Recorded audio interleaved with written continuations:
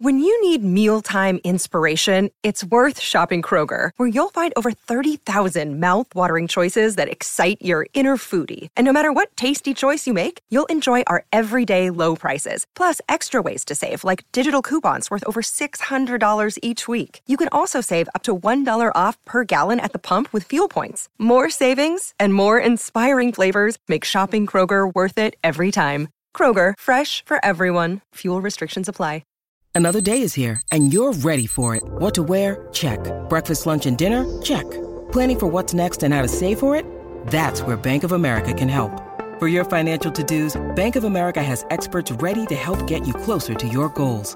Get started at one of our local financial centers or 24/7 in our mobile banking app. Find a location near you at bankofamerica.com/talktous. What would you like the power to do? Mobile banking requires downloading the app and is only available for select devices. Message and data rates may apply. Bank of America N.A., member FDIC.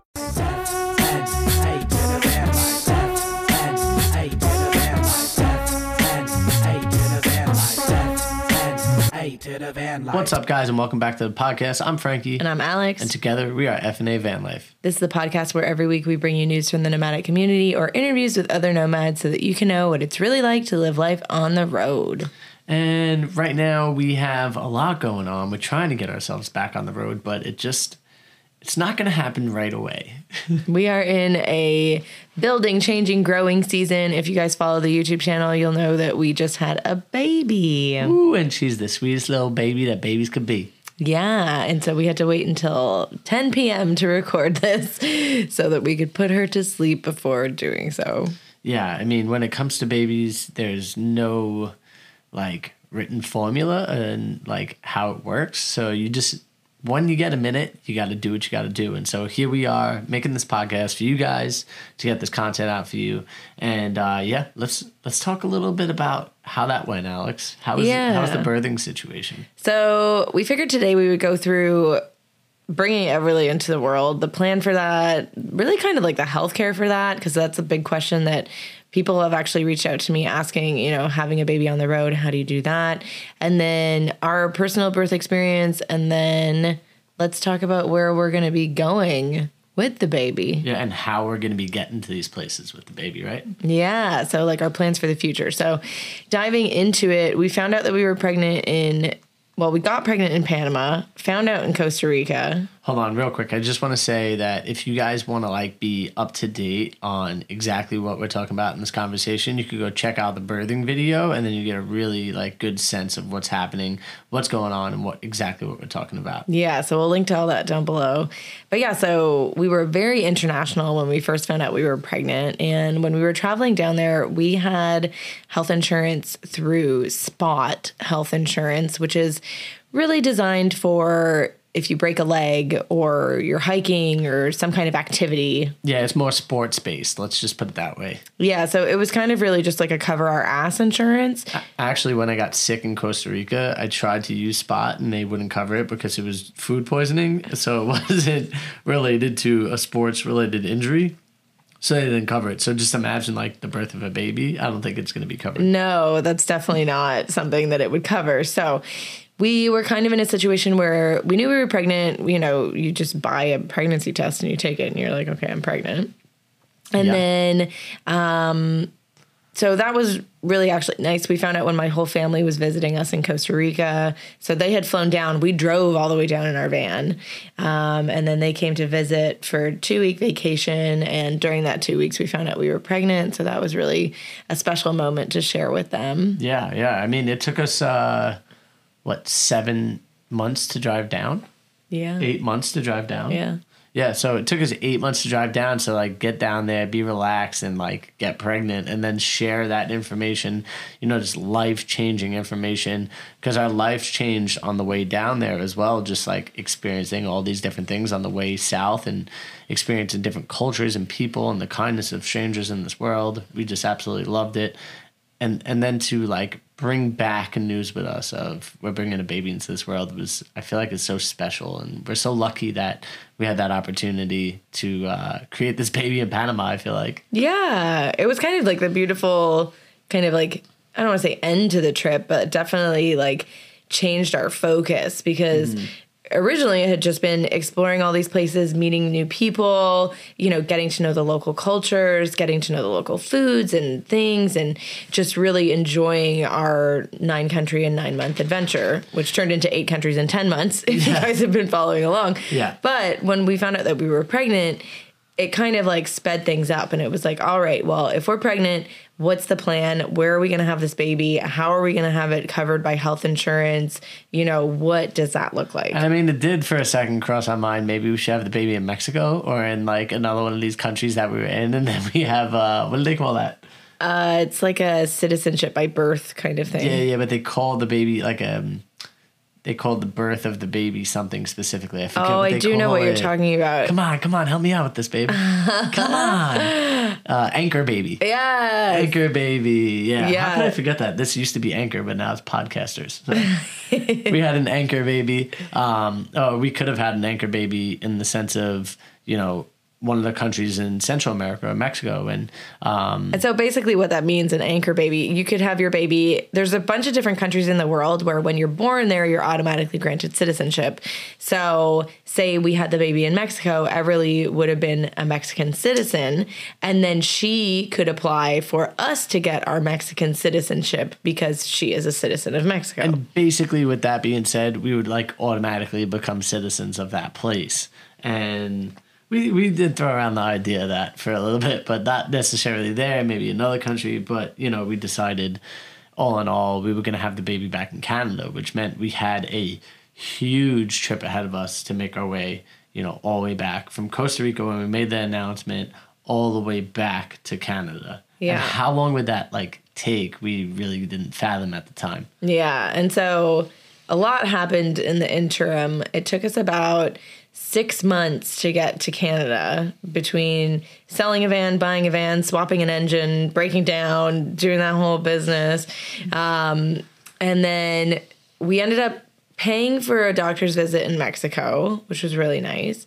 When we got to the States, we signed up for some interim health insurance through the health insurance marketplace, which anybody has access to. It's the Affordable Care Act. Mm-hmm. And so we were in Florida at the time. So the limitation with the Affordable Care Act is that it only works in the state that you are applying in because it's state by state. Mm-hmm. So we would have had to stay in Florida, which is where our residence in the States is, and then be there for the entire pregnancy and birth. Which is fine, but then you're talking about spending a lot more money. But then we went to the doctor to go check out what our situation could be. And just to get a meeting with the doctor would have been $1,500 right off the rip. Like, no ifs, ands, or buts about it. $1,500, pay it, and we'll see you until your birth of the baby, and that doesn't include the birth of the baby. Yes.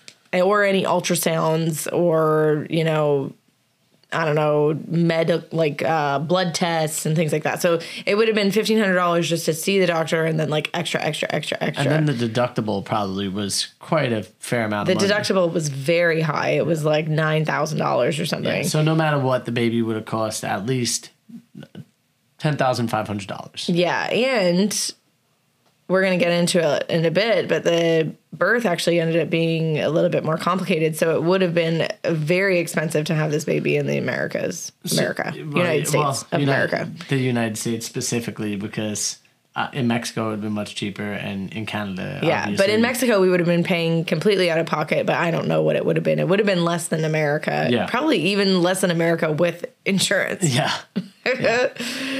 Which is so funny that we're talking about having a baby and we're talking about money, but that's just kind of, if you're not from the United States of America, I'm Canadian. So it's just the system doesn't make any sense to me in terms of oh, we're having a baby. It's a beautiful thing. How much is it going to cost? That's kind of what it comes down to in America. Yeah. Yeah. I think a lot of the time people just leave outstanding debt through the healthcare system. Or and really, they does have that benefit anybody? No, or they have full-time jobs where it's covered. Yeah. But even when I was working in corporate America in New York, both of the ladies next to me had babies while I was working there, and both of them spent about $5,000 out of pocket with good insurance from a company. So, anyways, we decided that we didn't want to have the baby in Florida, and being that I'm a Canadian citizen and we have plans to kind of relocate back to Canada, have the support of my family and friends here while having the baby, because it's definitely been very helpful to have family and friends nearby with, you know, the pregnancy and also having the baby here now. So we knew that we wanted to do it in Canada because of all of those reasons, and also the amazing healthcare system. Yeah, there was a lot of benefits to, you know, having the baby here in Canada. And when it comes to having a baby in Canada, it's different than the rest of the medical situation, I would say. So, for instance, like if you just had a cold and you went to the hospital to go get checked, it's going to take many hours to be seen. Where if you're having a baby, you're full emergency status. So, like, you're seen immediately. They take you right in. They get you ready for whatever it is that's needed. The doctors and the nurses and everybody are so responsive to you. So, like, it's definitely much different than, like, the normal everyday healthcare. Yeah, for sure. I mean, it's just a whole different ward of the hospital. And I know there's some limitations in terms of, like, a lot of people don't have general practitioner doctors. It's very hard to get, you know, a family doctor. There's just not enough family doctors. And so people do end up in emergency for colds or in walk-in clinics for all of these things. So there are limitations, but in terms of having a baby here, it was actually a really seamless, easy process. So before we get into you having the baby here in Canada, let's get into, like, what you were going through on the day of, like, starting labor. You know, because that's something that I feel like that we haven't even talked about much. Like, I experienced it with you, but, like, we haven't talked about what that was like for you. Yeah. So, okay, let's go, like, leading up to it. I have always wanted to have a natural birth. I watched this Ricki Lake documentary a million years ago called The Business of Being Born, and just really wanted to take the medicalization out of the birthing process. I always thought and do think that giving birth is a beautiful process. My body was designed for this. You know, it's something that I've always wanted to experience, just the whole aspect of being pregnant and giving birth. And so I really wanted to do it naturally. And so we set up a healthcare team between hiring a doula and getting a provincially paid for midwife to be our birthing team. And so the whole time we're talking about how we're going to have a natural birth, no epidural, no interventions. And so I had this all in my mind. And we hit 40 weeks, which is, you know, full-term pregnant, 40 weeks. I was feeling really good. Yeah. Like a little bit tired and, like, you know. You look good, too. You weren't just feeling good. You were looking good. Thanks, babe. But, like, we were still kind of working on the van. We were still doing stuff every day. Like, I wasn't, like, a lot of people get to the end of their pregnancies and they're like, oh my God, like, get this baby out of me. Like, I'm done.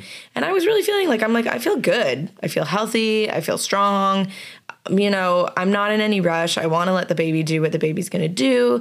And, you know, I'm just going to wait it out. And so with the midwife, she, you know, she's fine with it. She's like, do you want to do a stretch and sweep or anything like that? Which is basically where they would go in and kind of, like, you know, see if the cervix wants to open up. Mm-hmm. Yeah, see if you're dilating in any type of way. Yeah, just, like, check it out. And I would just had this idea. I don't want any interventions. I want everything to go completely. I just want my body to do it itself. I don't want anyone poking around. Yeah. So I said no. And she said, okay, if you hit 41 weeks, we're going to have to go do some ultrasounds just to make sure that the baby's okay. But, you know, go home, do whatever you're doing. Like, you seem great. Don't worry about it. Baby's going to come when the baby's going to come. I do want to say, I just want to give, like, one of our YouTube comments that I read recently was something about, like, midwives giving, like, this unrealistic birth plan expectation for people. And I want to talk a little bit about on that, like, with our midwives that we had. They were amazing. And, like, they said you could have a plan, but, like, expect that anything else could happen. And they, like, kept kind of drilling that in leading up to the birth, that, like, anything could happen. Like, these are the things that, you know, you would have to intervene if XYZ happened. I also felt like every visit that we had with the midwife, we learned something new about, like, okay, if this happens, this is what's going to happen. You know, this is something that could go wrong. Mm-hmm. And if that thing goes wrong, then this is the XYZ that we're going to have to do because of that. And so I do feel like they set us up with, like, these expectations. But, like, I think just I wouldn't blame the midwives. I would blame like culture generally, you know, especially in the natural birth forum. Like I was listening to this natural birth podcast that's like, it's all about having the plan and having the right mindset and all these things. And like, you kind of like buy into the woo woo and like the, what's it called? Like hypnobirthing. I bought a course on hypnobirthing, and that too was like, make your plan and have your plan and write it out. You know, what's funny is that was my exact response to the person was like, I don't think that it was really the midwives. If anything, I believe they gave us great information that set more realistic expectations for us, where I think it was the internet, you know, like the internet sometimes they're trying to sell you shit. Well, yeah, too. You know what I mean? Like, and also it kind of felt like I was trying to like brainwash myself into like, you know, only watching positive birth stories and only seeing, you know, the good side of birth. And like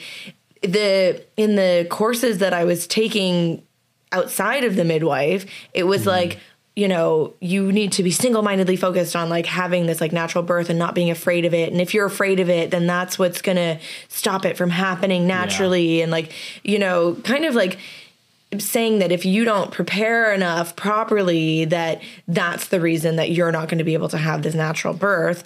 Whereas the midwife was like, here's like 40 medical reasons why a natural birth might not be possible, or why we might have to intervene in like certain different ways.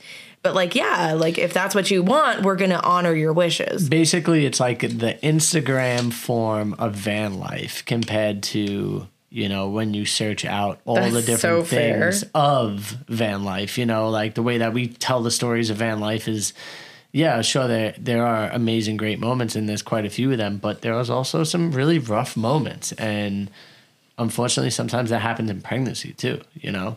Yeah. Not all the time, but sometimes. And for Alex, you know, she had one of those moments where, you know, her plan didn't go as she thought it would, as many other people might experience in the van life situation. Yeah. And I feel like now that we've seen all these comments and stuff too, like, I don't know. I think people don't tell you before you get pregnant. They're like, yeah, have a baby. Come have a baby with me. We'll have babies. It'll be great. We'll all have babies. Is it because they want you to experience the same, like, all the emotions that are underneath the sun? Because that's what I feel like that's what a pregnant woman like experiences, is all the emotions under the sun in like a single moment. Yeah, I don't know. I think too, like even my sister, she was like, you know, you don't know until you know, you know? Yeah, that's true. She's like, yeah, like I know how her labors and deliveries went, but like after mine, I was like, girl. And she was like, I know. And I was like, why didn't you tell me? And she's like, it's not something you can really tell. Alex was like, she hit her chest twice and like peace signs said respect, you know, respect. Yeah. So anyways, I'm in this like, you know, bubble of like, I'm only listening to natural things and I'm only like open to the idea of natural birth and like all these things. And so we're 40 weeks plus 5 days. Mm-hmm. And the evening before we watched a movie. It was like a Netflix movie. I don't even know what it was called. It was one of these like sappy romance things. Yeah. And by the end of it, I was just like sobbing. I was like, it's so beautiful. Like, you know, I just had a lot of emotions. I was still like stone cold, you know, killer mode. Like I didn't cry over nothing. Little did I know I was about to cry real soon. Yeah. So anyways, I think that my emotions and potentially my hormones were a little bit high at that moment.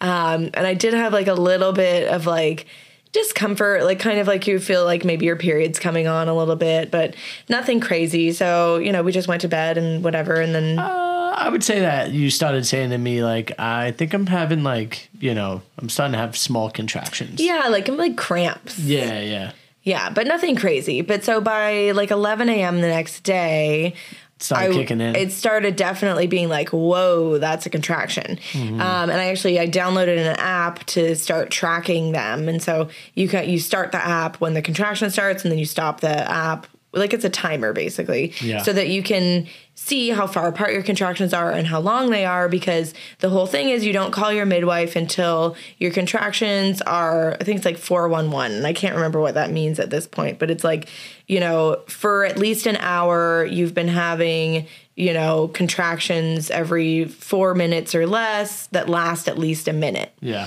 And so that's how you know that you're really getting into labor. Mm-hmm. And so mine were not that close together. They were maybe like 5, 6, 7 minutes apart, but they were only lasting for like 30 to 40 seconds. And while this is all going on, one thing that the midwives told us is like, when you're in this part, you can be able to talk through contractions. You're going to feel like pretty good.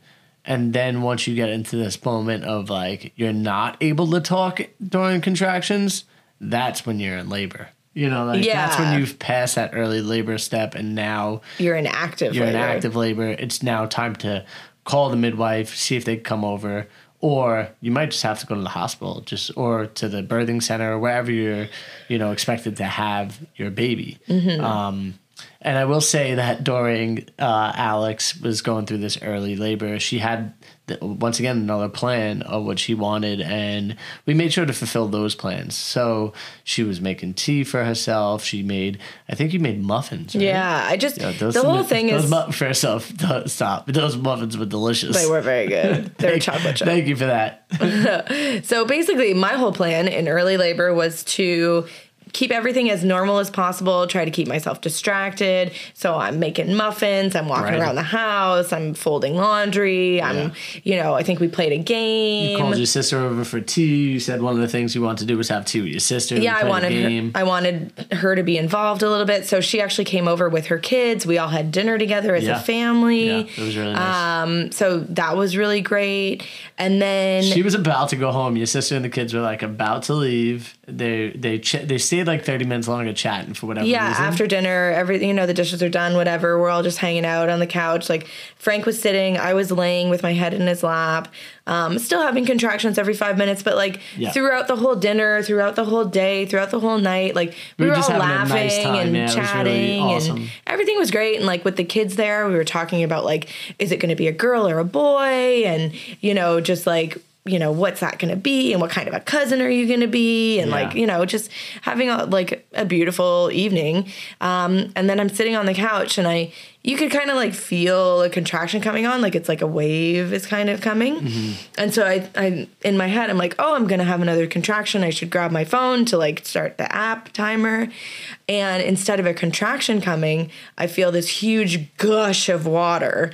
And I'm like, whoa, literally zero control over it. This huge flood of water. I don't know how she made it off the couch without getting that couch wet, but she did. She jumped off, was like, my water broke. And then puddle of water on the floor, basically. Almost like the movies in a sense. Yeah, which is wild. So I had lost my mucus plug earlier in the day, which just kind of happened in the bath. I went pee and I looked down and I was like, oh, wow, what's that? Guys, if you don't like things that are kind of birth is weird and gross and juicy. Yeah, that thing was definitely juicy and mucusy, obviously, because the mucus plug. We don't have to explain that. It looked like a slug in there, of different colors. Yeah. So, anyways, but when I saw it, I was like, "Ooh, I'm excited," because it means that things are kind of moving along. And then when the water broke, it was the coolest sensation. It was like, whoa, I don't know. It was like riding a roller coaster or something. And then I was laughing hysterically. I feel it just a wave of excited emotion came over me. I was so happy. I was laughing. It was about 15 minutes of laughter. Yeah. And then I couldn't get up or move for a little while because, off the couch, I rolled onto all fours and then I was laughing so hard and the water was just kind of flowing. A bunch of towels got put under me. I would say one of the reasons why I don't think she wanted to move either is because she didn't want to get the whole house wet. Because every time she would stand up, more water would leak out. It's this motion that once your water breaks, water continues to come out. The dam is open. It's open, yeah. You just the floodgates are open. The dam is ripping. It's those videos where they open the dam for the first time in 100 years? No. What do you watch on the internet? They're really funny because it's like this like sludge that kind of pushes out first. It doesn't look like that, but it's like well, it kind of did. It's just like okay. So anyways, we're laughing. Everything's great.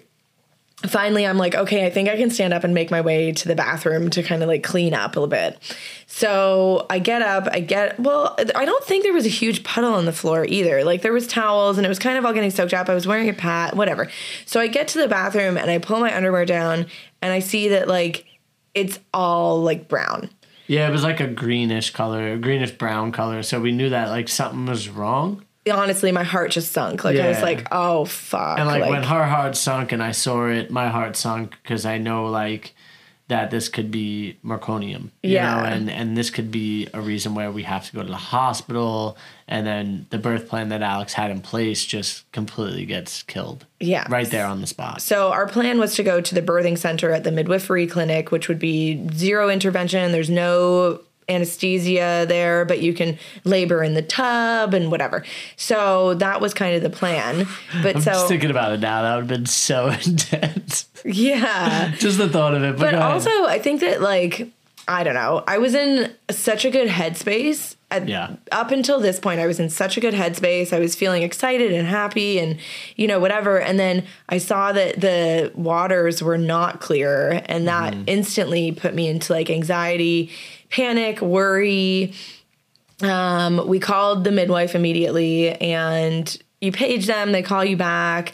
And then she was like, okay, I'm on my way. And then I called the doula to basically tell her the same thing. Like, I think it's meconium. And, you know, so we made the plan that we'll see what the midwife says and then we'll go from there. Yeah. And so make the calls to the people. The midwife is like, I'm immediately on the way. The funny part is with the midwife, I left a message. And for some reason in Canada, my phone has this like thing that happens where the sound gets muffled really bad, whether it's me talking or somebody else talking through the phone to me. And I guess I came through the phone like on her answering message. And luckily she decided to call me back and said, hey, did you happen to call? And I'm like, yeah, I did. You know, I left a message, this is what's going on, told her everything. She's like, all right, I'm on my way. So she immediately came out. You know, and then when she arrived, that's the benefit of the midwife too, is that they come to your house. Yeah. So you could labor at home if you wanted. And the thing about the midwife too, I was going to mention this earlier. You have 3 choices with the midwife. You can labor at home completely naturally. You can labor at their birthing center completely naturally, or you can labor with them at the hospital and then have some of the benefits of the hospital, but also have, you know, you could have an epidural. Also, yeah, what was great about that too was since the midwife saw us at the house, then we go to the hospital, you go directly into a room. The midwife is already there. She's already set you up like in the system. So you're not like fighting through the different things just to get to a room. Like you're already on the way there. They do a little triage on you, make sure all the stuff is right, and they strap you up. And you're getting ahead of yourself. Sorry. Okay, so the midwife shows up and we go and she does a check and she looks at the, you know, the waters and she's like, yes, this is 100% meconium and it's thick. Mm-hmm. And so what meconium is basically baby's first poop. And it's normal for them to do it inside of you. It's not good. And sometimes it can mean that the baby is stressed out. Sometimes it can mean that the baby's been in there for too long. Yeah. And so, like I said, I was 40 plus 5, so I was definitely overdue. So it's more common to happen when you're overdue. And it just makes things more complicated because it can mean that your baby's lungs are going to be clogged when they come out. So she basically says, you know, because of the meconium, we cannot deliver at the birthing center anymore because, yes, we have an infant resuscitation station at the birthing center, but they don't have everything there that the hospital would have, right? Yeah. And so we've, you know, crossed the barrier from normal, great, everything's normal, pregnancy, things are probably going to be fine, to, okay, now we have an increased risk factor that things might not be fine. So we need to move to the hospital. You can still deliver naturally. You can still do all of these things, but it's in the best interest of the baby to have all of, the medical stuff there just in case things are a little bit more complicated. Yeah. And like going with a midwife is, not because you're against hospitals. We're definitely not, Well, 70% of their patients deliver at the hospital. Yeah, yeah. It's just to have like a person who is literally a specialist in just delivering babies. And also it's a way more personalized thing. Like For sure. We had such a good relationship with our midwife. We just had our last appointment with her actually, and I was like crying when we were leaving. I was like, I'm going to miss her so much. She's such a nice lady and whatever. So, and they know you. It's just such a more personal experience. So obviously she's like, I know that this is not what you want, but these are the reasons why we need to go to the hospital. I'm going to meet you there. Like, don't worry. Things are going to be okay. So at this point I was disappointed for sure. Yeah. I remember having to like hug up on Alex and just tell her like, hey, listen, your plan is still in effect at this moment. Like, all we could do is just be here with each other, and I could help you out and whatever you need. Like, what do you need? Giving hugs and love. And I could tell she was super disappointed. Yeah. Well, it's funny because I wouldn't even pack a hospital bag until like I was 40 weeks, literally probably like 40 weeks on the nose. And I was like, okay, I guess I should finally pack a hospital bag just in case. But so I'm glad that I did because it ended up being very useful. But, I was like, I really didn't want to deliver in the hospital. I knew that there was this chance of like the cascade of interventions to be going on, which is ultimately kind of what happened. But yeah. So when we I wanted like the natural. I just wanted to be in the tub and like have beautiful lighting and like just be so like calm and everybody. I don't want to like beep beep beep monitoring and like documentary styled the perfect birth. Yeah, but yeah, I mean, regardless, I would think that we had the perfect birth anyway. But let's continue with this. We slowly get ourselves ready to leave the house, and one of the things that did stay, normal was the drive to the hospital. It was very relaxed in the car. It was night. So there was not many cars on the road, which is what Alex really wanted. Mm-hmm. It felt like we were kind of on the road together with nobody else around us. Mm-hmm. Even like when we hit like the little city area, there was still like nobody on the road. And we hit really like every green light. Every green light on the way. But I wasn't rushing. I was actually driving the speed limit like almost to the T because I wanted to feel relaxed. Because most of the time you do like 8 to 10 kilometers over when you're in Canada driving. But, in this case, I really went the speed limit, and we played some music and we paused it and chatted a bit, just, making sure she's feeling good and stuff. Trying to stay in a good headspace,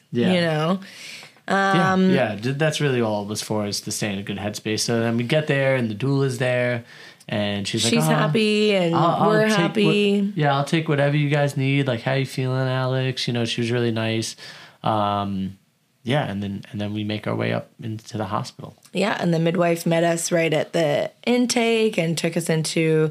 They didn't have a birthing suite ready right away, so we just went into like a random room. I don't know what you would call it, and she hooked us up to the monitoring.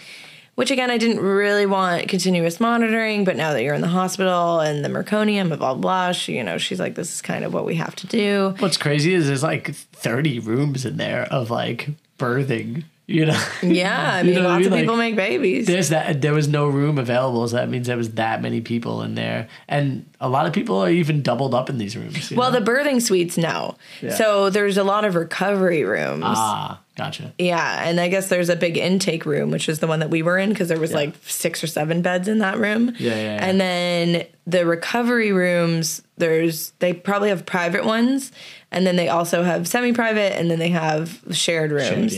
But the birthing suites are a lot bigger because you're going to probably have more people. Like, you're going to have nurses and doctors and all the equipment and stuff like that. So you're talking about the one that we went to after the little, like, intake room? Yeah, so in the intake room, basically all we did was, like, take my temperature, take my blood blood pressure, strap the baby up to the monitoring. And then you kind of tell that Jeanette was not happy with the readouts of the heart rate of the baby.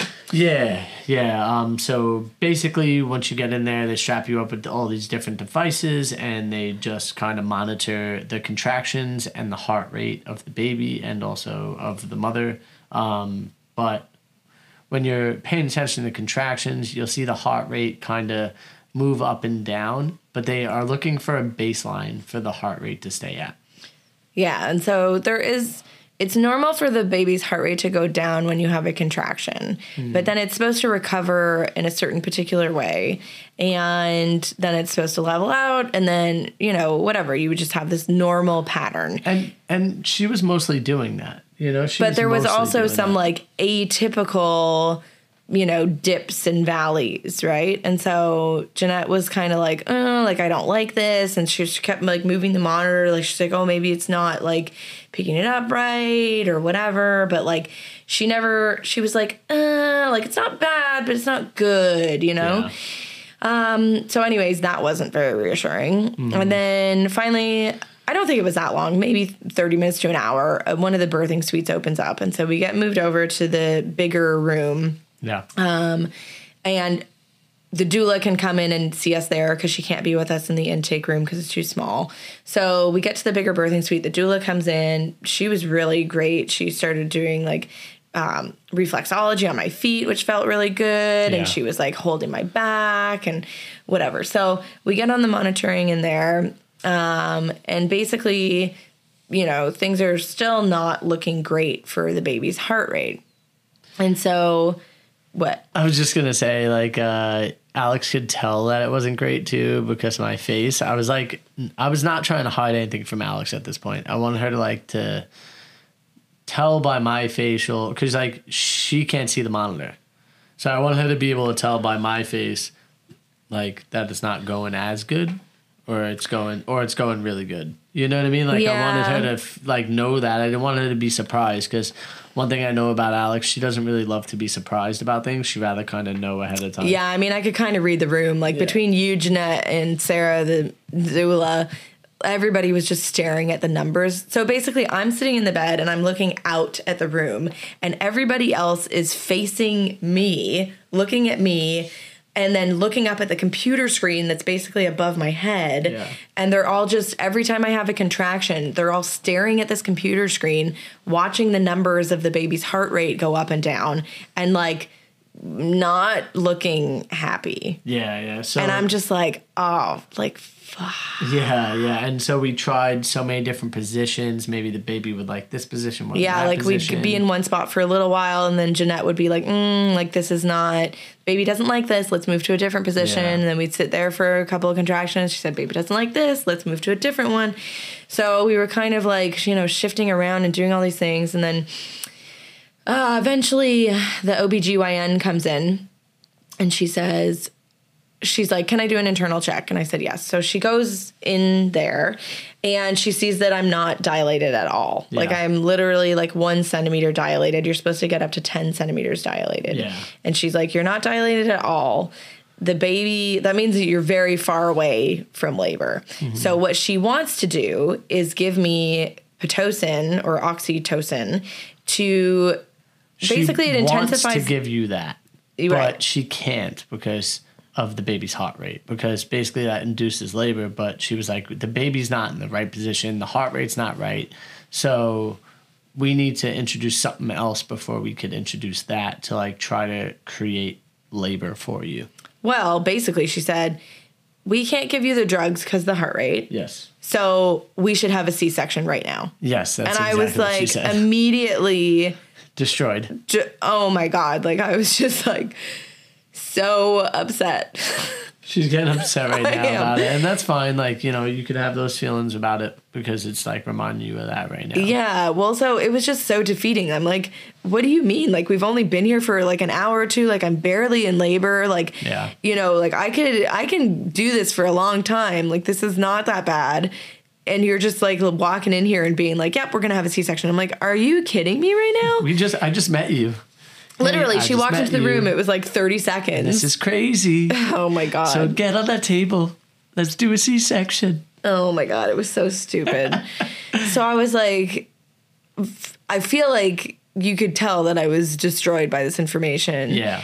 And so Jeanette, the midwife, was kind of like, you know, she's like trying to soften the blow a little bit. Yeah. And then, you know, is there anything else? Like, what are our options here? Like, And you could see the OB reading the room too as well, seeing that like Alex really wanted a natural birth. So she's like, okay, you know, there are a couple things that we could try to do to like continue on this natural birth process, but like, you know, she's like, basically, she was like, I don't think they're going to work. yeah, but she's like, I'm fairly certain that, you know, you're going to wind up having a C-section, but we could give it a go. And so one of them is, you know, putting a tube inside, getting it back up into that area where you're basically making it like the water didn't break. So basically, you're putting a catheter inside the cervix and flushing it with fresh water. Yeah, yeah. And so because my water broke, the baby, you know, it loses its ability to move around, Yeah. right? Like it was sitting in this like big water bubble, and now there's not as much water in that bubble, and so it's harder to move. It could cause them more stress. Yeah, and they were worried that the baby was in the wrong position, which in the end she was in like a transverse position, and that transverse position, you would never be able to push your baby out through the birth canal. Yeah. So, but I don't feel like they really told us that at the time. Like No, I know, but she didn't. I don't think they know like that they're in that position until they didn't open they you do an up. ultrasound? They did an ultrasound, but you still can't see like where the baby's head exactly is. Like you can have an idea that the head is in the right downward position, but you can't see that it's turned sideways. You know what I mean? Like they unless they did like a 4D one, Yeah. I guess. You know what I'm saying? Like I don't know how they would know exactly where like the position of that head is unless Yeah. they're able to like open you up and see. And so when they opened you up we'll get to that, but they don't know exactly where the position of the baby is. So by monitoring this heart rate and seeing where that heart rate goes, they could tell that the baby's being stressed. So with that being said, you could tell that the baby is in a bad position. So ultimately, Or I don't know. There's a million reasons why the baby could be stressed. The Sure. cord could be around their neck. Correct. You know, the meconium could be causing them problems. Which once again, she wasn't like, oh well, the cord's wrapped around because of You the can't ultrasound. really Like, you tell. can't- exactly. Yeah. So if you can't tell that, how easily could you tell that the head is twisted? Well, sideways? that's a giant bone. I don't know. You'd think you'd be able to tell that. But so I think they did mention that she was not like she was head down, but I don't know. Anyways, Yeah. the time is such a blur when you're there. It is for me too. So I can only imagine for you because you're going through like all the emotions. It's the baby's inside you. You know, it's your birth plan. Yeah. All these things that are you. You know, related to you specifically. So, you know, I could see how that could be even more of a blur Yeah. than even what I was in. Yeah. So we do the water thing. And basically we do that. We kind of, again, we're moving into a couple different positions. We're trying to get the baby in a happy place. And I would even say that at first that started to seem like it was working. Like it started off pretty promising. Like the heart rate was getting better. It was getting higher. It was staying in the area where it needed to be. But then all of a sudden,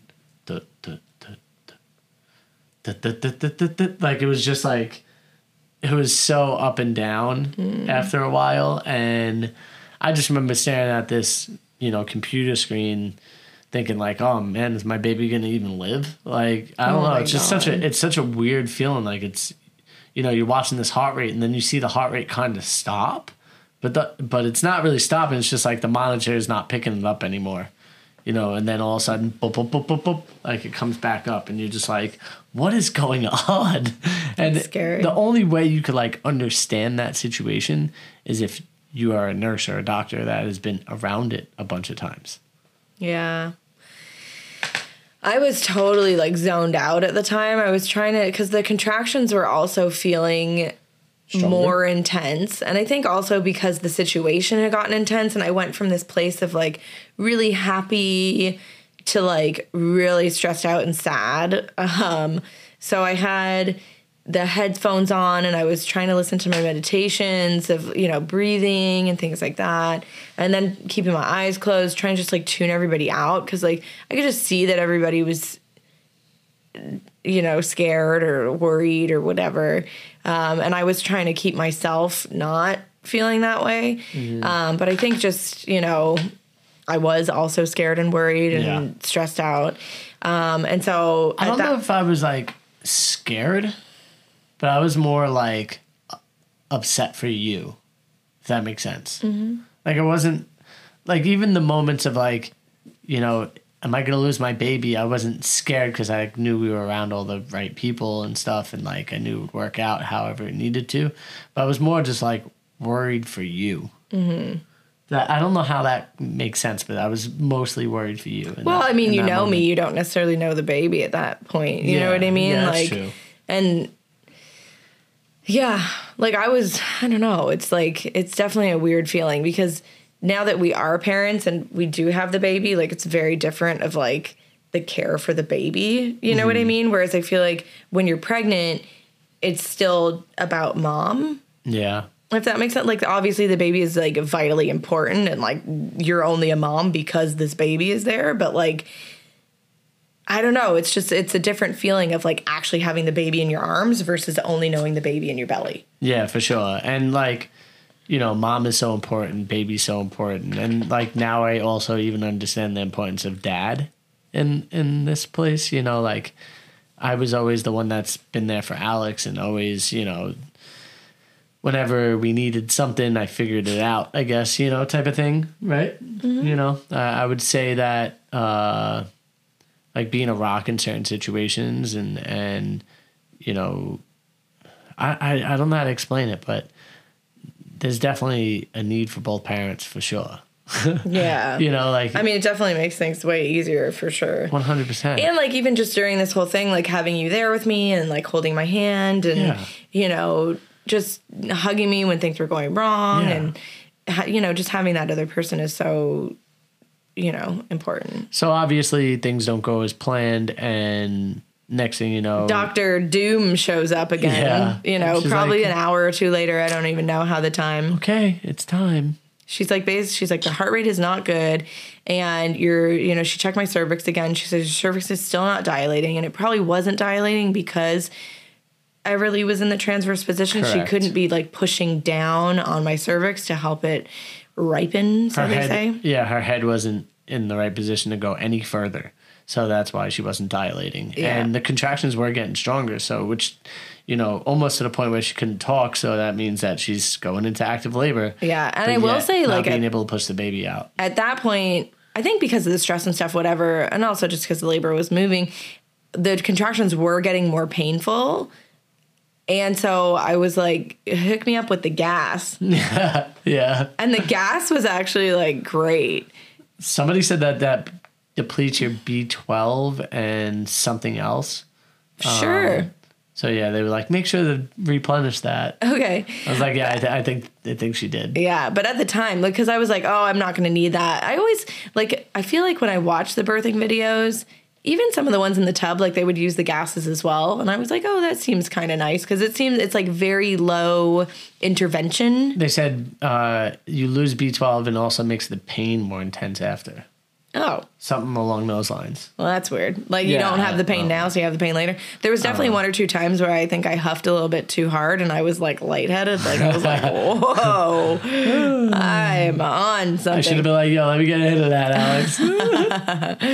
But, yeah, so that was nice to have that. I was thinking, like, if we ever did it again, it might be nice to be in the hospital just to have the gas, when things get really intense. So I feel like after that, we told Dr. Doom, like, hey, can you just give us a minute? Like, well, so Dr. Doom shows back up and she's basically like, I feel bad calling her that because we just saw her again the other day and she was very nice. She's a very nice lady. At this particular moment, I was like, I fucking hate this lady. It's right for the situation. Yeah. So she comes in and she's like, listen, the heart rate is not looking good. I don't like where this is. She's like, it's not critical right now, but if we continue on this path, it might become critical. Mm-hmm. And then we're going to end up in a place where you have to have an emergency C-section, which is much more rushed, much more stressful, much more, you just won't have any choice. And then we're just going to move into it. Well, and it also makes it harder on the doctors themselves. Because there's like a time crunch. It's like this baby is like dying in there. Like we need to get it out now. So she was basically like, my recommendation is that, we've tried everything that we can. The baby's heart rate is still not agreeable, and I can't give you these drugs that would help. She's like, you're nowhere near pushing this baby out. Yeah. And I can't give you these drugs because if I do, it'll make your contractions more intense, which will make the baby more stressed out. Yeah. And the baby's already stressed out. So at this point, you could be 24 hours before your cervix is ready to like go. So we need to move now. So we asked her if, we could just have a time to ourselves to just talk it over, get ourselves ready for this, change of plan. And if you know Alex and I in any way, if you watch the videos, if you listen to the podcast, we're really good at rolling with the punches. Like we're really good at a plan changes and we figure it out. We make a new one. I was we're really good at it. I know you were. And, I just wanted to just hug my wife and make her feel a little bit better if I could.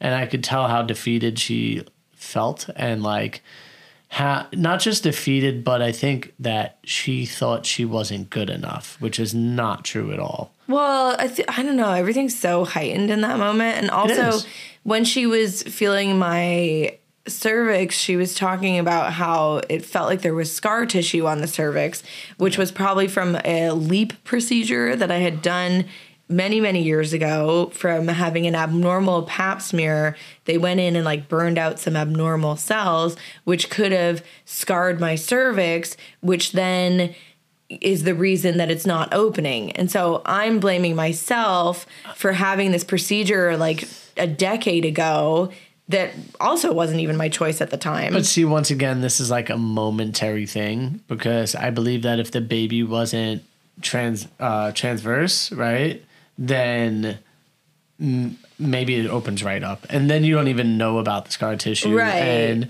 once again, it's just something else that you're she's putting on herself that's oh, it's my fault. You know? But that's how I felt. I know that's how you felt. I felt everything was my fault. I felt it was my fault that I couldn't push the baby out. I felt that it was my fault that my cervix wasn't doing what it was supposed to do. I felt that it was my fault that, I was having to have this C-section and that I couldn't do it, that I was a failure. I'm letting you know that it was not your fault for any of those things. Yeah. And everybody else says the same thing too, that are the professionals in this. Yeah. And actually you were told that you were a great candidate to have a natural birth as well, even after this. Yeah. So I know. See, I know that you're listening, but you're not really taking it in. I know. It's just it felt I think it was again is this is what I want, the natural birth, and I'm so ready for it, and I'm prepared for it, and I think I can handle it, and I'm and then it was just no, that's not what's gonna happen because your body's not getting there, and then you blame yourself for your body not getting there. Yeah. Yeah, and I dislike that for you. I know. I dislike that for you. I know that you're allowed to feel the way you feel, and that's okay. But I dislike that for you because I know that those aren't the reasons for it. I know it deep in my heart, in my being, that it's not you that wasn't able to do it. It was the baby.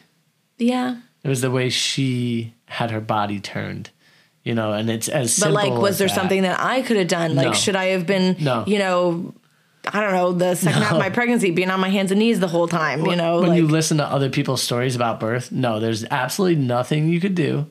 Literally a baby decides what position they're in when they're going down and out of that birth canal at whatever given time they decide to do it. And whether or not it's the right way or not, that's going to change up whatever your birth plan is. Yeah. You get what I'm saying? Even the people that want to have C-sections, they still have natural births even though they schedule the C-section. Yeah, I know. And I mean, after the fact, we've gotten so many really personal comments on the YouTube video about, other people's stories. And it's definitely, I'm not alone in this club. Like, it seems like everybody's birth plan just goes to shit.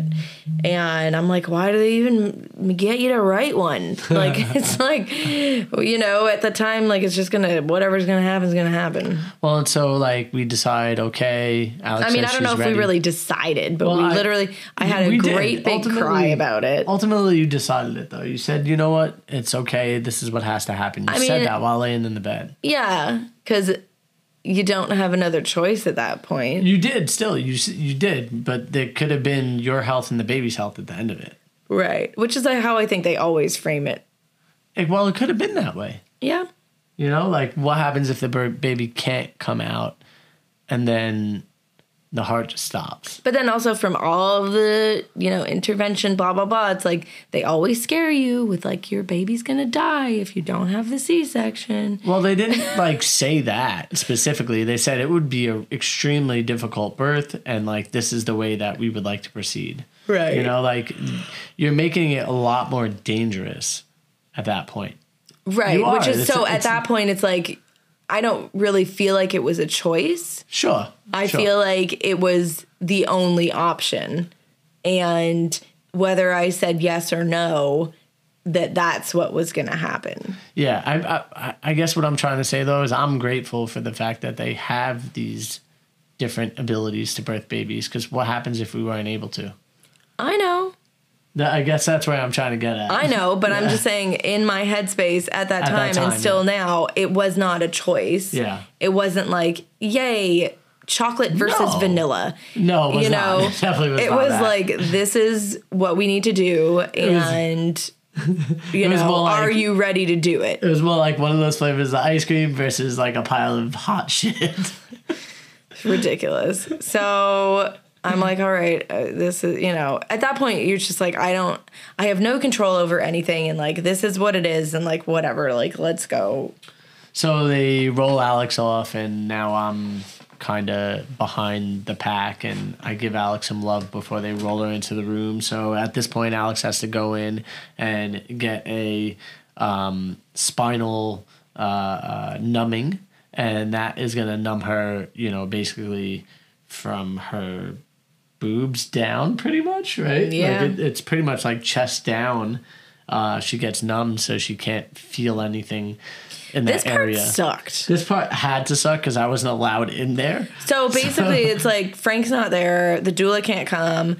The midwife is there, which is nice. So at least I had her. But like it. At this point, everything's just rolling. It's all medicalized. They roll me into the room. I don't know a single person in there except for the midwife. I feel like they're pulling out a needle that's like I didn't 8 see inches it. long at least. I didn't see it. Like a thick needle. So now I'm feeling like very alone, very stressed out. I'm still having contractions. It's not like your labor just like goes into pause. I'm still having contractions. I'm still very upset. So I have to sit up on the side of the table. The midwife is standing in front of me. I give her, she's like, come and like hug on me. So I hug her. I'm like, you know, my face is resting on her chest. And then the doctor is behind me putting the whatever he put into my spine to freeze me down below. Yeah. Having a contraction through all of this. So that was super fun. And then they lay you down on the table and they strap your legs in. You're basically like in a T, like in a cross, because now your arms are down on the table. Mm-hmm. And I'm still alone in there, and everybody's just kind of walking around and, you know, getting all their preparations and blah, blah, blah, and talking to each other about what they need to do and, you know, all these things. I'm just laying there all alone. And they like start poking at you, right?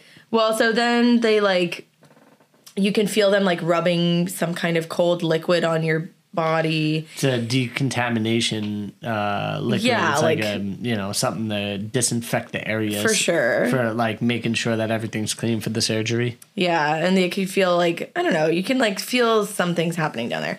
But so then It's like that brown fluid. What I don't know what it's called. iodine or something yeah, like that's that. exactly what it is. So yeah. then she pokes me a couple times. She says, "Can you feel that?" And I said, "Yes." And she says, "What does it feel like?" And I says, "It feels like the tip of like an X-Acto knife, like a very sharp knife. It feels like you're poking me with a very sharp knife. Probably what it was. Yeah. And she says, they're like, okay. And the anesthesiologist is like, okay, just wait a minute. Let's just, let the drugs kind of like kick in. Mm-hmm. So another, like, I don't know, a couple minutes goes by. They test again. She says, can you feel that? I say, yep, still feels like you're poking me with a knife. And she's like, like, this isn't good. Because apparently if sometimes the spinal tap doesn't take, then they just completely knock you out. Yeah, they have to put you to sleep basically in order to get the baby out. And then it becomes, once again, more dangerous for the baby. And for me. And for you, because they have to knock you out with the right amount of drugs. And then so by knocking you out, they also are knocking the baby out. The baby, yeah. For whatever reason, I guess that's how the drugs work. You're just connected that way. Yeah. So really the midwife after the fact was like, I'm really glad that the anesthesiologist was super patient and like waited for the drugs to kick in, because it sucks when they have to completely knock the person out. Well, and then also on top of that, I wouldn't be allowed in at all, during the birth procedure. Right. So finally, I guess they're like, can you feel that? And I was like, no. So they, I guess at this point, let Frank back in. Yeah. And this is when it becomes like more of a pretty unrealistic event. Like you just don't realize that you're in this position. What do you mean? Like, I walked in, you're laying on the table, I could see you cut open, your belly's open at this point.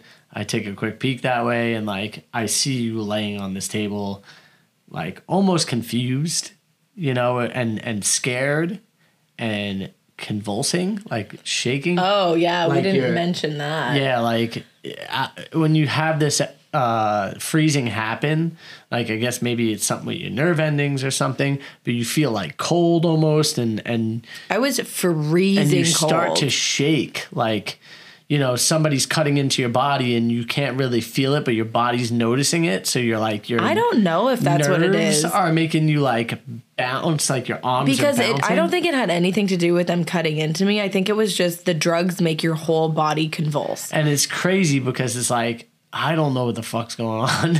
I'm like just trying to comfort Alex and tell her she's okay. And then I'm crying the whole time, I'm like too. Looking her in her eyes, and I'm keeping my hands on her chest, and I'm like trying to like have her feel my warmth, from me, from my body. My and teeth are chattering. She's chattering away, and like I feel them like kind of tugging back and forth, and I'm watching like her lower half kind of move back and forth. But there's I a can't big sheet see up. the lower half because of the sheet. And Alex is like, what's happening? Like, what are they doing? And I'm like, they're trying to get the baby out, and she's like, I feel so weird right now. Like, I don't feel right. And I'm just like, well, in my head, I'm like, yeah, they just shot you with some shit and they're tugging at your body and like, you can't really fucking feel it. So of course you don't feel right. But I can't say that obviously. So I'm just like, you're okay, baby. Like, I love you. You're doing great. You're so good. Oh, you're so good. You're so beautiful. You're about to have this beautiful baby. And I'm like trying to say all the right things to make her feel a little bit better about the situation. None of it's fucking working. I'm just like in my head, I'm like, I hate this. I hate everyone. Like, I just want this to be over. Yeah. Like, when is this going to be over? And then you can just feel them like yanking on your body and like pushing and cut, like I couldn't feel them cutting, but you could just feel so much pressure and movement and like you're getting jerked around. Well, and the pressure is to like create like a fake contraction so the baby knows to like come out. Like yeah, like I guess it's something with the lungs too. Like when the baby gets pushed through the birth canal, there's a lot of pressure on them, which helps the lungs like clear out fluid and like be able to like have that cry, when they come out. Where if they just kind of like gently pull the baby out of your stomach, I've realized after they call it the sunroof. So when they take the baby out of the sunroof, they have to give that pressure to help the lungs kind of like expel some of the fluids. Yeah, and so the other crazy part about it is you have no idea like what time it is when you go in unless you check it. And then it's like being in a casino. You have no idea what time you come out of there. So it feels like maybe hours have passed, but maybe 15 minutes has went by, 30 minutes, an hour. I don't know exactly, but like time doesn't exist in the hospital. Yeah, time doesn't exist in this moment, I would say. More The so whole than time, anything. I feel like since the moment we got to the hospital to the moment that the baby came, I have no idea what happened to those hours. For the most part, I don't. I do realize the hours after the baby's born. So once the baby's born, it's like 3:45 in the morning, or 3:44 in the morning, 3:34 in the morning actually is what it was. Sorry, but like at that moment, like the crazy shit is done. So it's like, oh, for you. Well, for me, so that's what I'm saying. So for me, this is when I start recognizing like what time it is. I don't know how long I was in there for, but like trying to be there with you and help you through that moment. And then the baby comes out, right? And they give the baby to me after they've cleaned. Well, first off, they're like, the baby's here. Like, come take a look. Do you want to cut the cord, Dad? And I'm like, of course I do. And so I pop my head up over the screen. I'm going to call it the sheet, and I pop my head up over and I see the umbilical cord and I immediately look and I see a little vagina. Oh, hers. Yeah. And I'm like... Mine was probably out too. Yeah, ours was, I said little vagina, So, not that yours is big by any means, but it's much bigger than a baby's. And so I see, a little vagina and I'm like, baby, we have a girl. And like, I cut the cord, which is kind of it's a really cool experience, honestly. Just like, I'm like, where do I cut it? But also they're like, don't touch anything. Yeah, like, don't touch anything. You're only allowed to. So I'm like, with the scissors, I'm like, okay, here we go. And as I'm cutting through it, it almost feels weird that you're cutting through like a flesh. So I'm like, ugh. But also at the same time, I'm like, oh my God, this is so cool. So I like cut the cord and they take the baby away. I sit back down with Alex. And they start the procedure of like cleaning because there's like all this marconium in there and stuff too. So they have to like clean everything out fully so that way there's no like bad bacteria, anything in there. They take the baby over to an area to like make sure she's breathing right, take all the tests, and then they bring the baby back over to me. During this time, they're like sewing Alex up and like, I don't know what they were doing. Cleaning you up. And so now the baby's coming over to me, but before the baby comes to me, I like look down and I see this cylinder, right? And it must have been like a vacuum cylinder, and it was a vacuum to suck up all the stuff in the blood and whatnot. And I look over and I see like this thing pretty freaking full. So I'm like thinking to myself like, holy shit, that's a lot of blood and that's a lot of like stuff in there. And so, then I get the baby and I'm like overwhelmed. Now I'm getting like hot and I'm holding the baby. I'm trying to like put the baby real close to Alex's face. And she's basically like, I can't do this right now. Like, get the baby out of my face. And like, I'm trying to like get like skin to skin in some type of way for Alex and the baby, just because like I know that's part of her birth plan that she wanted. And I'm not able to give that to her. So then, like, a few moments go by. Alex is kind of touching the baby with her hand. She's trying to touch the baby. And I'm, like, trying to push the baby in there. And then Alex is like, I can't anymore. So then I tell the midwife to come over and take the baby because now I'm, like, overheating. And I feel like I'm about to faint. So, like, can you take the baby? Like, I'm getting over hot. Like, I don't want to drop the baby. So she takes the baby back over to the thing. They do some more, like, measurements and weight and all that crap or whatever they were doing, just cleaning the baby real good. And I put my head down right next to Alex for a second. I took a couple deep breaths and then I started to like rally back and I'm like, all right, I'm good. Whenever you guys want, you can bring the baby back over. And Alex is just going through it all at this moment. I just felt so alone. Yeah, even though I'm right there, the baby's there. The people that we, had the faith in to have around us that have been there for us. Alex is feeling like so alone in this moment, Yeah. It's okay, babe. Take your time. Talk about it. It was just really like a strange, like, it's like everybody's looking at you and like I'm in the middle of the room, but like it just didn't feel like I was there. Like it felt like I was like Is like it, a piece of meat or something. Like I'm not important. Like I'm just, I don't know, like just the vessel or something. And then, you know, everyone's so excited about the baby, and then I'm still shaking uncontrollably and freezing cold and just like super emotional. And then like getting, my body is just like not my body anymore, you know, like people pushing it and shoving it and pulling at it and doing all these things. And then they're like, here is your baby. And I'm like, I can't. Yeah. What I find so interesting about that, right, is you are the center of attention in that moment, even though it feels emotionally like you're not, because the baby at this point is good. Like, you know, she's crying, she's breathing, she's doing all the things, she looks good, there's no abnormalities. Like, they're not worried about the baby at this point. But at this point, they're sewing Alex up. They're worried about you. They're making sure that you're clean, that you're all these different things. And I could understand how you're feeling the way that you feel. But also at the same time, you are very much the center of attention to everybody that's in that room. Something just touched my neck. I don't know what happened, like a bug or something. Yeah. Sorry. But you are very much the center of attention in that room, but you just don't realize it. You know what I mean? No, I don't know. I feel like 100% of the attention just like shifted to Everly, which makes sense. And like, whatever, I feel like that's like mom life, is that, you know, it's all about the baby now. But like dad life too.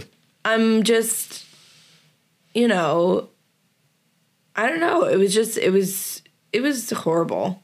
Like I was just laying there, zero control or advocacy. Like I have no control over my body. Mm-hmm. I'm like, you say, I'm trying to touch her head. My hand is shaking uncontrollably. Yeah. I can't touch the baby. I can't see her. The lights are so bright. I'm just like, I just feel like I'm an island. Yeah. And all of this stuff is happening around me, happening to me, happening, you know, and I have zero control and zero, I don't know. It was such a horrible feeling. Like it was like all of my power got taken away from me. You know, I didn't birth this baby. That's basically what I was feeling. Yeah. It's like I didn't do it. I'm sorry, baby. You know, I know it still obviously has an effect on you right now, as you can tell by the emotion. But you did birth that baby. Like, no. I know you don't feel that way, but the baby came out of you. The baby was born. You carried that baby for 10 months. You know what I mean? Like you had that baby inside you. You made sure that it got fed well. You made sure that it was healthy. You made sure all those things I just happened. Still feel like, you know, the baby got born. I didn't birth the baby. Yeah. I get that. That's fine. That's okay for you to feel that way. Well, and then you left with the baby. Yeah. Well, and then I was there alone again for like another hour. Yeah. Just on the table. Nobody's talking to me. Mm-hmm. I'm like nobody. Yeah, you were gone for about another 25 minutes. It felt like a really fucking long like time. I said, in that room, it just feels like it's like solitary confinement. And I'm like, I literally am asking, I'm like, what's happening? And everybody's just ignoring me. Mm-hmm. Like, I don't exist yeah, I'm the center of attention and everybody's like focused on me, but they're focused not more on their they're job. Focused on my organs. They're not focused on me. You know what I mean? Yeah. And my emotions and my feelings. Well, and so that's the thing. They're not focused on your emotions. They're focused on you physically. They're focused on like your body and making sure everything's going back in right. So that way, when you do recover, you know, your fucking spleen isn't attached to you. You know what I mean? Like, they open in your organs to get to where they have to get to. So, like, they have to make sure everything's in the right spot. So it's very intense for them as well, too, I'm sure. Sure, but, like, also they do this, you know, multiple times a day, every day, probably. Sure, but you want to make sure that they have their full attention on that. Because if they take their attention away... I'm just, like, fully alone. Maybe they should have somebody in the room that's, like, there for the person. You know, like, hey. Yeah, and I'm sure that the midwife was still there, but the midwife was, I think, did Jeanette go back with you? Sarah came back with me. Okay, so then Jeanette was still in there. Jeanette was probably in there, but she was probably making sure you were good in the sense of this area. Yeah, nobody was talking to me. I was just literally, like, shaking uncontrollably. Also, at the same time, I don't know if Jeanette was still in the room with you or if she might have went to like go fill out paperwork or something. Yeah, I don't know. I have no idea. Yeah. I have no idea where anybody was. But maybe like, with that being said, you know, to keep women from feeling this way, maybe there should be somebody in that room that's like, you know, answers your questions. Like, you know, if you're like, hey, what's going on? Or just like a play-by-play of like, here, this is what's going to happen. It's probably just going to take a couple more minutes. Yeah, blah, blah, right blah. now you're getting sewed up. You know, we're going to get you in with your baby ASAP. The doctor's just got to make sure everything is right and sealed. No, they did nothing. And blah, blah, blah. You know, because I know. And I was like, how much longer is it going to take? Like, I mean, you could give nobody's listening from hospital administration to like help make this different. I know, obviously, but you know, I guess all I'm trying to say is that if enough people feel this way, there might be somebody inserted into a position like that. You know? Yeah, I don't know. For the well-being of humanity. Yeah, because then like you don't get any of that after, like, you know, we didn't get skin to skin, we don't get like the breast crawl, we don't get like, you know, any of these like connection moments. Yeah. So like the first little while with Everly, I did not feel connected to her at all. Like I was like, oh my, like what is this baby? Yeah. What I find interesting is I feel like I gave you a couple of tips that I feel like helped you out quite a bit. You know, like one of them was just breathing with her. Mm-hmm. You know, like breathing her air in and then breathing out to give your air to her. I felt like you said you tried that and it really helped you connect a lot more with her. Mm-hmm. But that was like day 2 or 3 or something, you know, like after, because so however long I was in there more getting stitched up and whatever. And then they roll you back into like the recovery room. And so Frank's already there with the baby. I'm doing skin to skin with the baby. I'm trying to do all the things that we wanted to have with the baby that like, I even asked Alex, like, is it good if I do it then? She's like, yeah, please, you know, do that before we had the C-section. You know, I asked these questions because I wanted to make sure that I was doing things that she wanted. You know, I didn't want her to feel like that I was taking something away from her either. No, but I also feel like you and I were just on 2 different, like obviously you were worried about me or whatever, but I think you were also like super excited to have this baby. Of course I was. And I was just like so dark.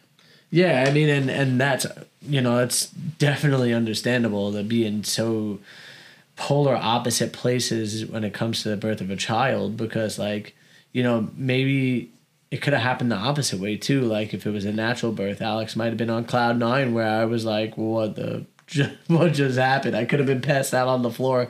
Like who knows? You know what I mean? Like I just think that naturally a lot of the time you wind up in polar opposite different places. I don't know. I think that if we had it naturally, we both would have just been excited that the baby was there. I don't know. I don't think there's a where that you would be on any kind of emotional level like I was on. No way. I mean, obviously it's much different. You're going through the actual experience of birthing this baby. I can never understand that. As a male, I can never understand that.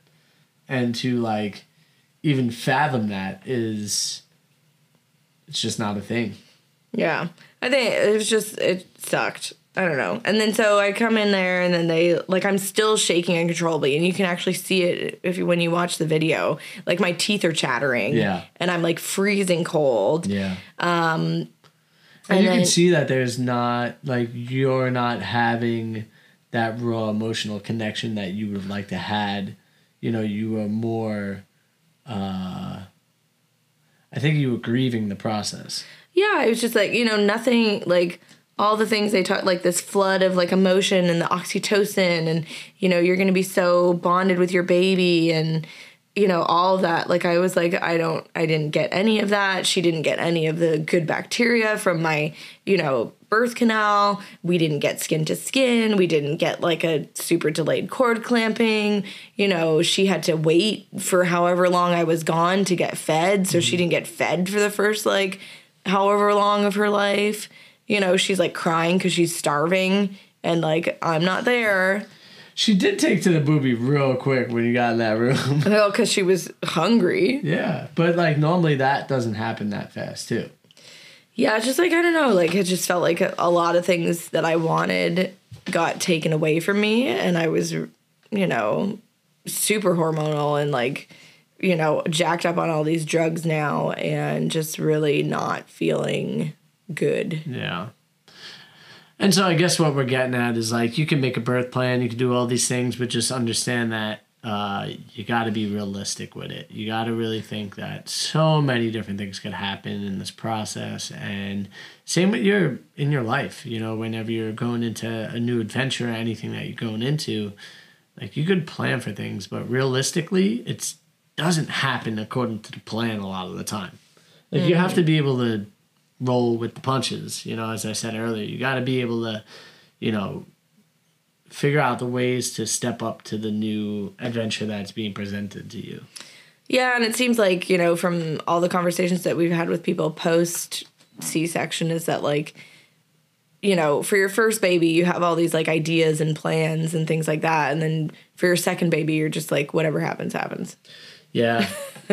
Yeah. Because you realize that, like, you really have no control over how things are going to go, I think on the, like, happier side of things, I think you have to count your blessings and be grateful for the fact that we live in a day and age today where you can have, an intervention that saves you in your baby's life, or, because you don't know what the outcome would have been otherwise. Like, if you didn't have that, those doctors there today.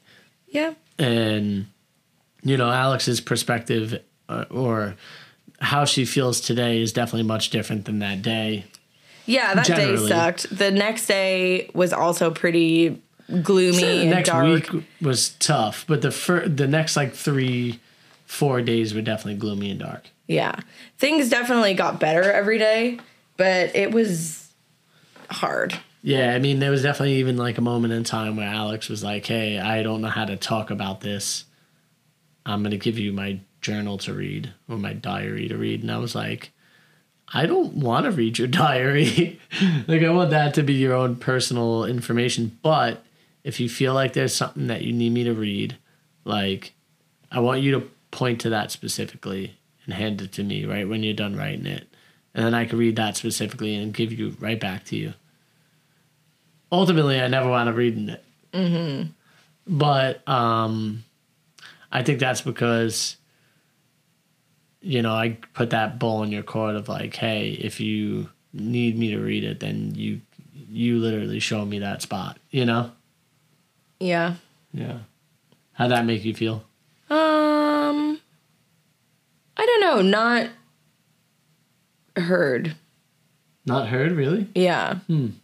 Because I feel like I was like, I want you to understand where I'm at. I mean, at this point, it doesn't necessarily really matter. I would go back and read it, though. Yeah, I mean, if I went back and read it right now, I would probably be like, whoa, it was pretty dark. Like, I was literally like...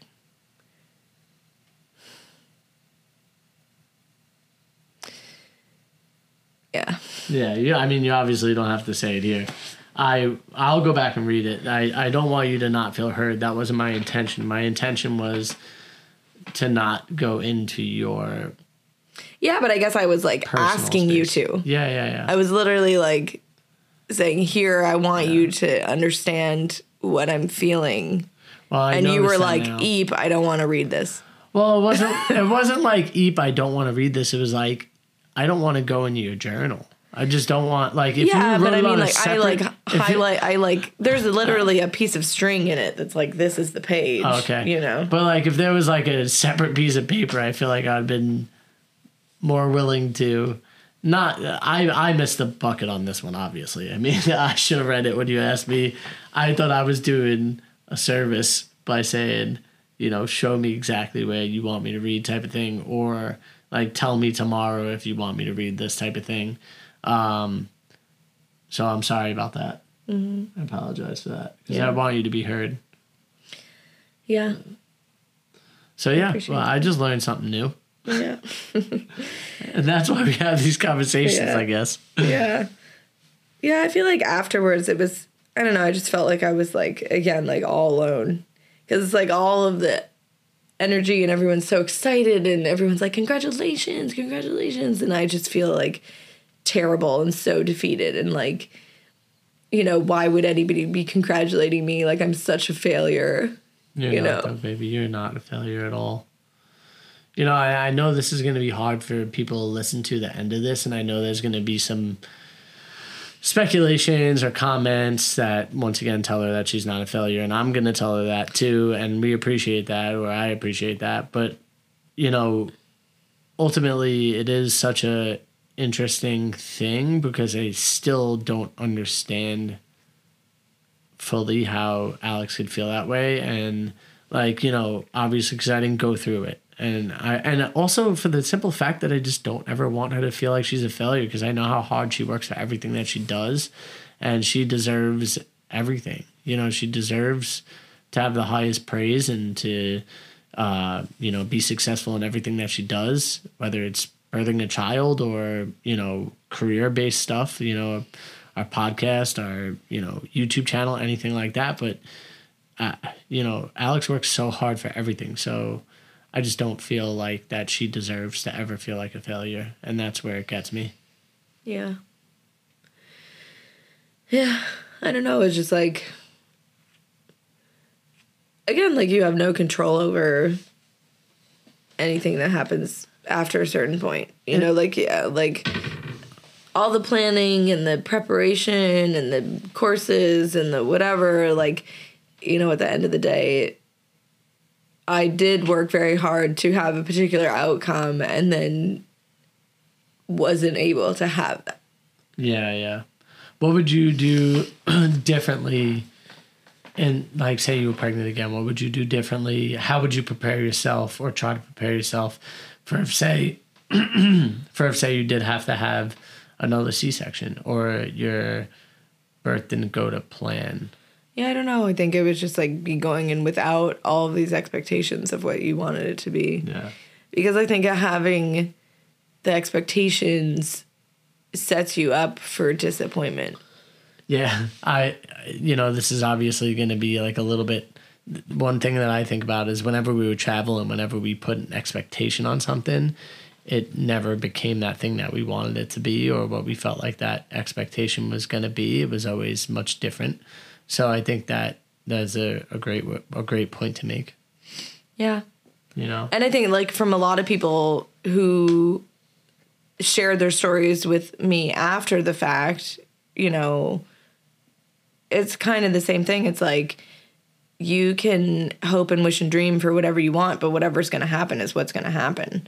Mm-hmm. You know, and birth is so crazy and wild and there's so many variables and there's so many things that can go wrong, you know, and, you know, people die giving birth, you know, babies die giving birth. So I guess like, that would be. There's so many variables, and you can have, you know, all of the essential oils and whatever, but like it's not going to change what needs to happen. So. And we are lucky that we have, you know, all this medical stuff and, you know, I'm glad that we're both healthy and, you know, everything worked out in the end, but it's definitely, I don't know, like I do feel like let down. Yeah, I would say I'm like, you know, I feel for the people that have had experiences that were like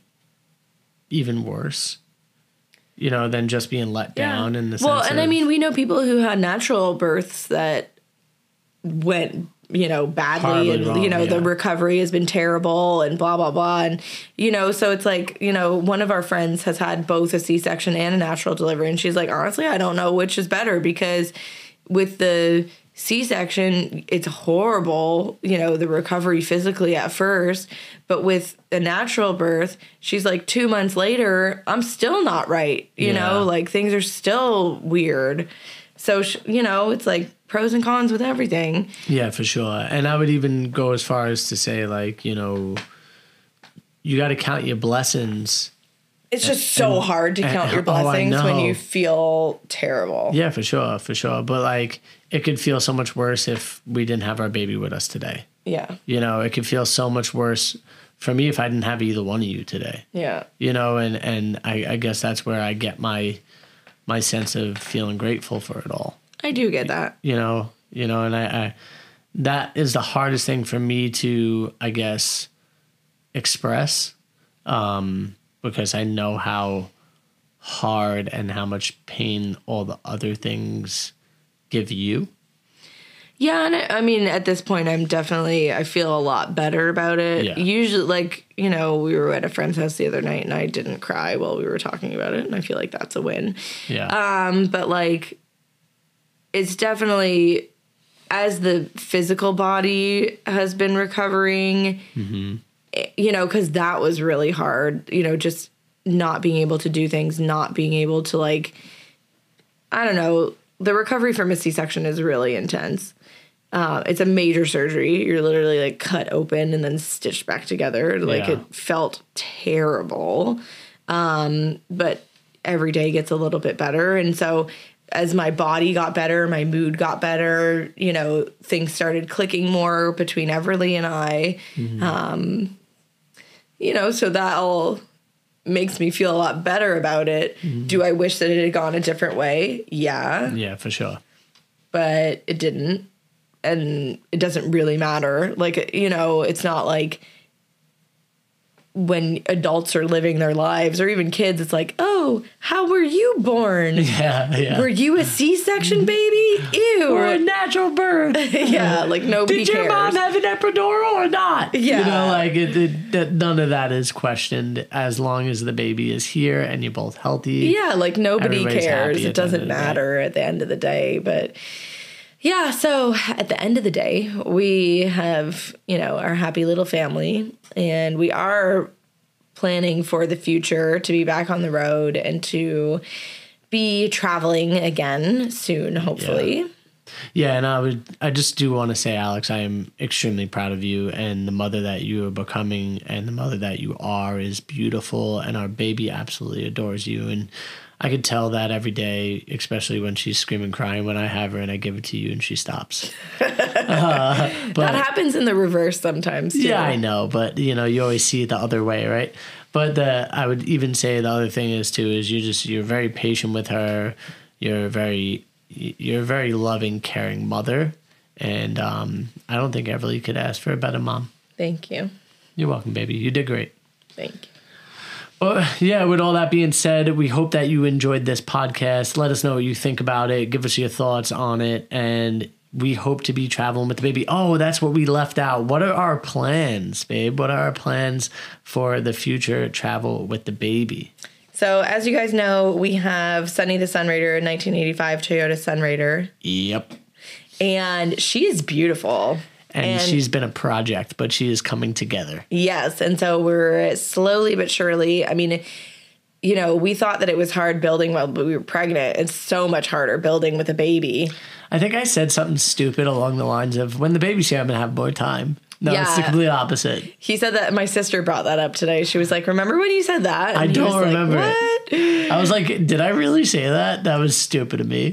I think I kind of thought that the baby would be sleeping more and I would have more time, but I didn't think about like the breaking up of the sleep. Like she sleeps for 30 minutes and then she's up and we have to take care of her. Right. And then she's sleeping in a weird place and it's not like when we're home and she just naps for hours, but like when we're at the build site, it's not she naps like for 15 minutes, 10 minutes, 5 minutes, it's just not a consistent sleep.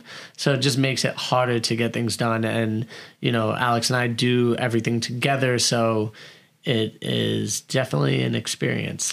Yeah. And I mean, even, I don't know, like, would it be helpful for you some days to just go there by yourself and like crank it out, like, and not have me there? Yes and no, because there are certain things that it is nice to have a second set of hands to like hold. Like today I built that area in your sister's basement to help out over there. And sometimes you just need a second hand. I needed second hands to like be able to trace out a spot that I need to like freehand cut.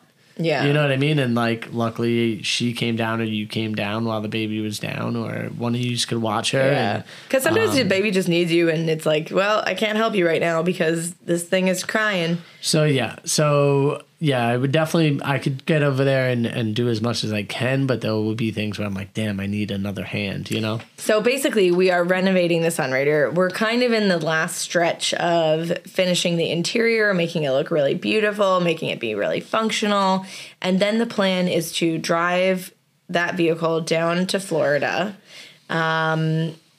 have like a really nice road trip, get it down there, and then find it a new home. Yeah. Put it up for sale. And in that meantime, we're going to start looking for a smaller bus. You know, that's the plan, is to build something that's a little bit bigger and build it from scratch, like something that we could have the ability to build everything, because then we could have Everly have everything that she needs, like a car actual seat, so that way we could buckle in that the baby seat and whatnot, and not have to worry about it being unsafe.